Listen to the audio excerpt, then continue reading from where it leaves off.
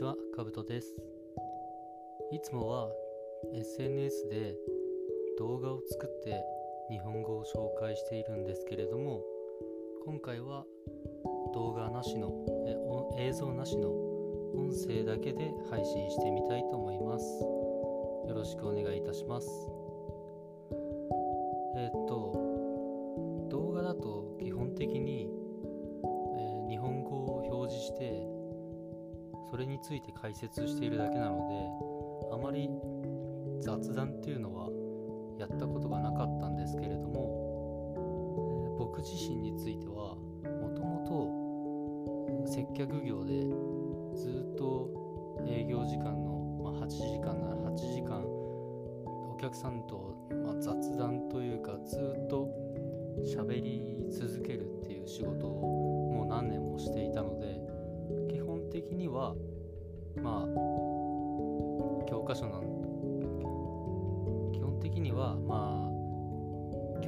なんかを用意して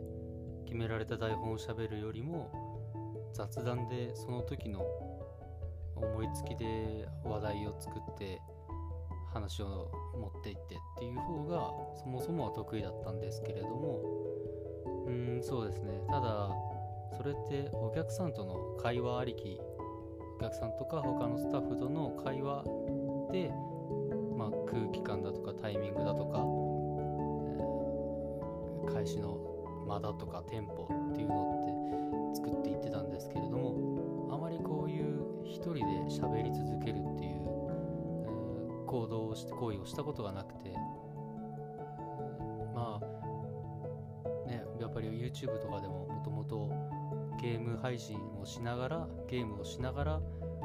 一人で喋り続けれる人っていうのはいっぱいいると思うんですけれども、僕はちょっとそういうのをやったことがないので、一体一人でどこまで喋り続けられるのかなっていうのはちょっとまだわからないんですけれども、ただね、本当基本的には人と会話するっていうのが、商売道具だったっていうところもあるので、いろいろ喋っていきたいんですけども、ただそうですね、本当に思いつきで長くバーっと喋ることはできても、なかなかその相手のレスポンスがないと、それによってどうするとか、相手からの返事の間とかタイミングについて突っ込むだとか返すとか、そういう技術的なことができないので、本当一人喋りっていうことの、そうですね、技術っていうのがまださっぱりわからないので、それはちょっとおいおいやっていって勉強しようかなとは思います。そうですね。あとやっぱり自分のトークっていうのはやっぱり速度、テンポだったり音だったりっていう風なののここに皆さんこだわりがあると思うんですけれども、一応日本語を教えるという名目なので、いつもよりゆっくりと喋っていますね。本当は僕は、滑舌は良くないんですけれども、これの 1.5 倍ぐらいの速度で、ポンポンと喋っていくのが本当は喋りやすくて、展開も持っていきやすいかなと思うんですけれども、いかんせん一人で喋るだけということで、最初はゆっくりとしていくのがちょうどいいのかなと、聞いている方も日本語を学びたいという方が、多いと予想しますので、そういう場合はこのぐらいの速度でやっていっていいのかなと思います。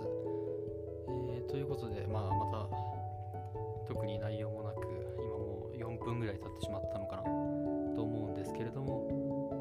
そうですね、今回はとりあえず最初の投稿ということなので、自己紹介に終始したいと思います。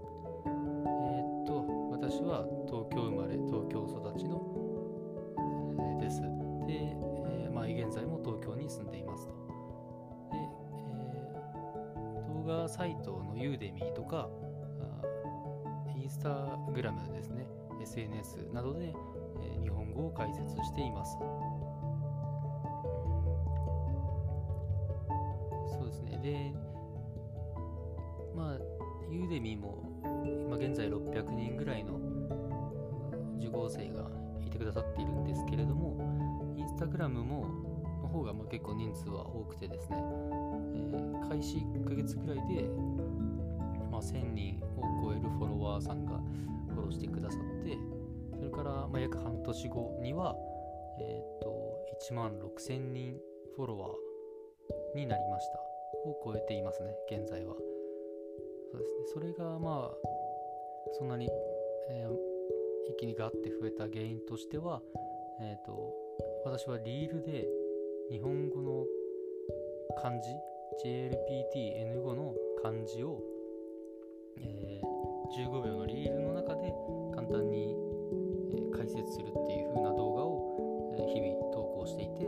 その中の、いくつかがバズって30何万回再生っていう風なのがいって、その期間にガッと増えたという感じです。そのように基本的には、インスタグラムで、日本語についての動画だったりとか、そうですね、ストーリーとかでアンケートとか取ってコミュニケーション取ってるっていうのが多いです。はい、ということで、そうですね、インスタ含めユーデミーとか含め動画コンテンツ内では僕はあまりこの雑談というか喋り続けるということをしていなくて、そうですね、本当に接客とかで人と喋ったりするときはもっと早くてもっと声がでかくてテンションが高く喋っているんですけれども、そうですね、インスタとかに載っけるときにはもう真逆で、決められた台本を喋っているだけなので、今よりももっとおとなしく低い声で喋っている、二言三言喋るだけという風な状態になっています。なので、